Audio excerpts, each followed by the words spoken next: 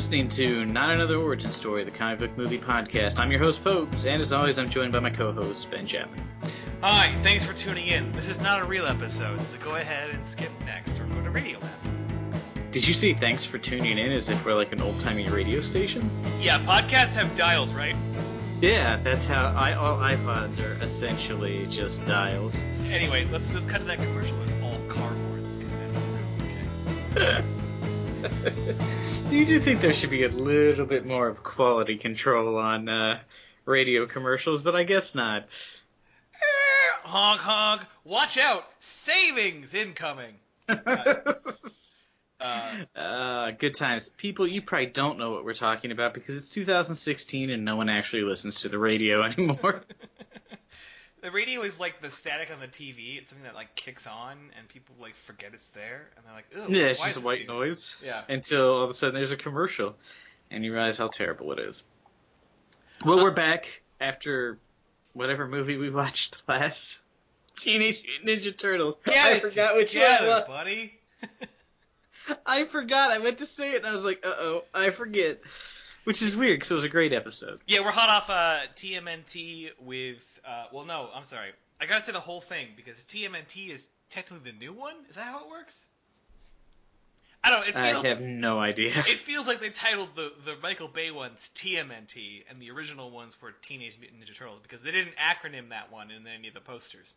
Anyhow, we're hot off Teenage Mutant Ninja Turtles, the 1990s movie, with my buddy Kevin Herrera. It's a great episode, so if you're tuning into this one and you didn't listen to it, you're making a huge mistake.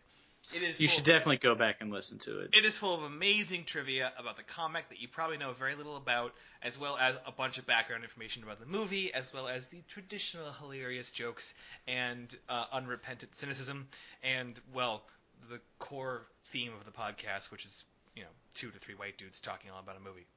Hey, he's Latino. Good point. Diverse. It's diversity. Technically white, but give us something here. Yeah, it's a great episode. I told Ben that I usually rate how good an episode is by if I can make him laugh, because he always makes me laugh, so I know the episodes are good on his end. So if I can make sure I've got Ben laughing, I usually think it's a good episode. I'm pretty sure everyone out there knows that I laugh plenty in every episode, because, for God's sake, my laugh is annoying.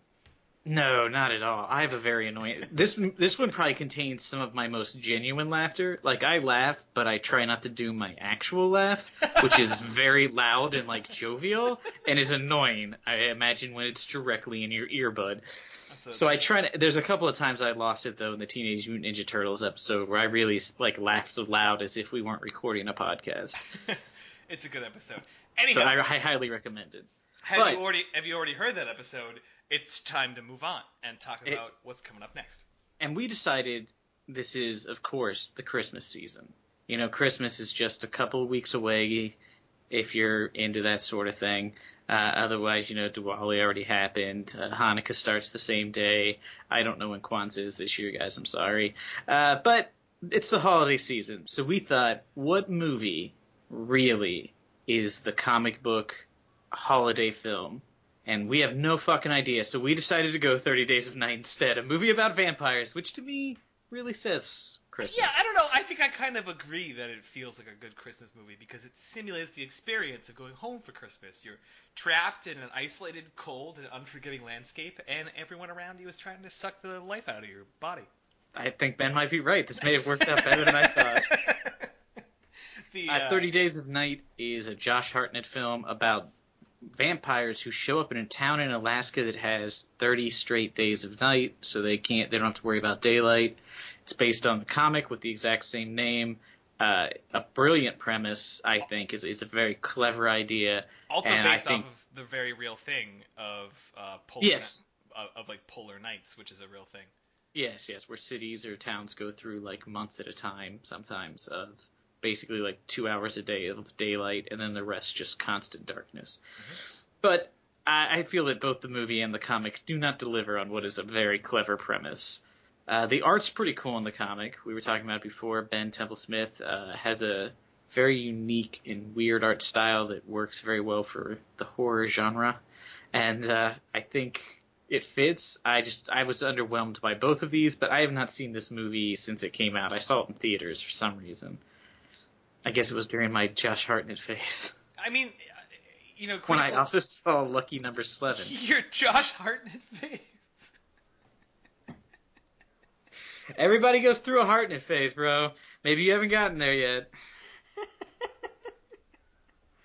Ask Sarah. She's had a Hartnett phase. No, I understand. We'll get Sarah on for a new podcast, I Heart Hartnett. But you're so good at those. What I'm trying to get at is that that one was right in front of me. Come on. The 30 Days of Night comic book, actually, I mean, we're a little. I would say you're a little harsh on it. I would back it up, as I normally do, being the sunny side of this podcast duo. But I've actually never read it, so I can't. However, I am aware that it was nominated for a couple of Eisners. I didn't win, but I think in its day when it came out in like the early 2000s, people liked it. It was definitely a hot indie comic. Yeah, I mean they made like 3 sequels to it. Yeah, it was a small miniseries. It did well, so I'm not surprised that it got picked up. Do you know Matt Fraction actually worked on it? Really? Yeah, I didn't know that. That's surprising. Yeah. I think that the issue I have is the climax but I don't really remember I think the climax is different in the movie, and I think I found it less annoying in the movie possibly, but the climax in the comic I was not like a fan of, because it's like real ridiculous. And I'm not going to go into it right now. That's what the episode next week's for. But the movie, I have seen the movie, I've not read the comic, but the movie does, it ends up becoming kind of a run-of-the-mill vampire film. Not to spoil this before we even goddamn do the episode on it. But I do recall a couple of things I did like about it. Obviously, the premise is pretty genius. And like the vibe... And Josh Hartnett. Josh Hartnett is, I mean, need I even say anymore? But the vibe of it gives it the kind of Western feel of like when like the people of a small town, in the West, and like the gang comes rolling into town and they have to like prepare, that kind of vibe of being under siege in a small isolated area. It also felt like it had a little bit of Salem's Lot in it. You ever read Salem's Lot, Stephen King book about town full of vampires? Anyway. Thanks for spoiling it for me. Either way, I do like have some fond recollections of this film. I don't know if they're real or just phantom memories of a better movie. But I have a feeling like midway through you're gonna be like, I was thinking of Bram Stoker's Dracula. Yeah, I definitely confuse those two. I do that all the time. Sat down for Dracula 2000, thought it was this one. Though I did Daybreakers, thought it was Dracula, Bram Stoker's Dracula. This movie also was produced by Sam Raimi. I think he was originally supposed to direct it, but he ended up just sort of taking a backseat producer role. Anyhow, it also, budget-wise, did what we would call just fine. It had a budget of $32 million and made about $40 million in return. So. Worldwide? No, domestic. Oh, that's not bad. It probably made at least $20 million more worldwide, I bet. It did just fine for the people responsible for creating to go, all right. We'll never make another one of these, but. With that being said, I think I think at this point we've just genuinely thrilled everyone into watching it. Oh yeah, guys, it's not. Watch it. It's an innocuous film. You're not going to be pissed. This isn't like a virus situation where like half the audience might be like really mad we made them watch it. I don't think you're going to be like super upset. If you're flying home to see your family, watch it on the airplane. It'll be worth it. Well, shoot. I was going to say something after that sentence, but I've forgotten what it was. That is the words of a professional podcaster. Yeah, well, I think I have to actually make money on this to become a professional, so at this point, I'm in the hole too much for me to ever be a professional. Did you happen to catch, since I think we're done talking about the vampire movie, right? Correct. Okay, did you see the Spider-Man Homecoming trailer? I did. I'm glad you brought this up. I had a weird reaction to that trailer. I do not recall leaving it full of hype. I didn't necessarily watch it and go, ooh, that looks bad, like I did when I saw the Batman v Superman trailer. But yeah. I watched it and I was like, all right. And then I think what bugged me was the extreme presence of Iron Man in that trailer. Yeah, which I get why they're doing. They're trying to sell it, but it feels like let's face it, there's no way they paid for more than a week of Robert Downey Jr. being on set. So it That's is true. probably literally the scene in the trailer Yeah. is probably it, maybe one other scene. The thing that I was like confused by at first was I was like, oh, Michael Keaton's in this? And then he's like flying around and I was like, is Michael Keaton Birdman in this movie? Like, I was like, wait a minute. Did he have another psychotic breakdown and now he's playing Birdman in a separate film? But then I realized he's the Vulture. Yeah, Which I thought was an interesting choice of a I villain. think it's a fantastic choice. I somehow missed that casting announcement, so that was a Yeah, I had no idea when they showed him. I was like, oh, I thought at first I was like, is he like Uncle Ben in a flashback? Because when they first show him, you can't really tell what's going on. right. And I was like, he's age appropriate to maybe have been married to Marissa Tomei if he had, a little bit of age difference. Crazy pumped about that idea because I am a huge fan of him, and his recent work has been like really really intense and often comedic when he's doing comedy like stuff. He's doing incredibly good comedic work. I really am excited to see him in this movie, like adding his intensity to that role. And I still like the Spider-Man casting. Like, I don't have a problem with the guy whose name I don't know because I'm not required to know it yet until he's done at least 2 movies.